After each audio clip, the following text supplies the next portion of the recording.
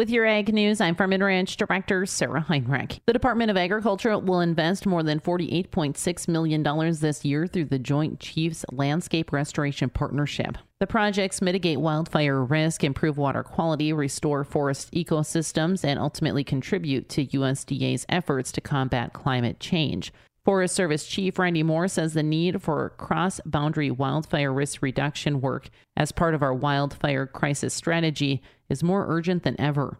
The partnership enables the Forest Service and the NRCS to collaborate with agricultural producers and forest landowners to invest in conservation and restoration at a large enough scale to make a difference.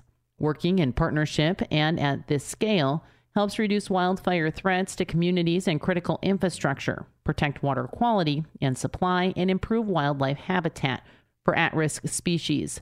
USDA is investing $31.2 million in 25 existing projects and more than $17 million in 14 new projects.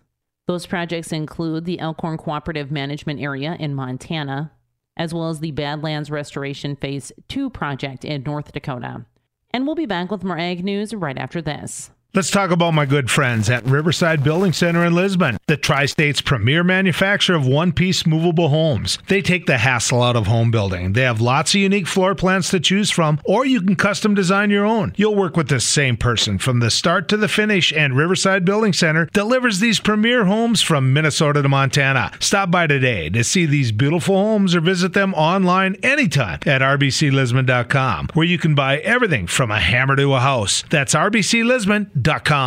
Production and consumption of ethanol as a transportation fuel grew significantly over the last 3 decades in the United States before plateauing in recent years. The ethanol share of finished motor gasoline has moved concurrently with consumption, leveling off near 10% in 2022. Steps taken in the spring of 2020 to combat the spread of COVID-19, such as increased remote work and school and other social distancing efforts, resulted in sharp declines in a variety of ethanol market metrics. For example, the 2017-2019 U.S. ethanol production averaged 1.33 billion gallons per month, while consumption averaged 1.18 billion gallons per month. During the pandemic lows, these values fell by 46% and nearly 40% respectively, causing the ethanol share of finished motor gasoline to decline to 9%. More recently, estimates for all three figures have largely recovered and leveled off. However, adoption of hybrid and electric vehicles is expected to put downward pressure on gasoline consumption and dampen prospects for renewed growth in fuel ethanol demand. With your Ag News, I'm Farm and Ranch Director Sarah Heinrich for the Growing Harvest Ag Network. And be sure to subscribe to the Growing Harvest Ag Network podcast, available on iTunes, Google Play, or wherever you get your podcasts.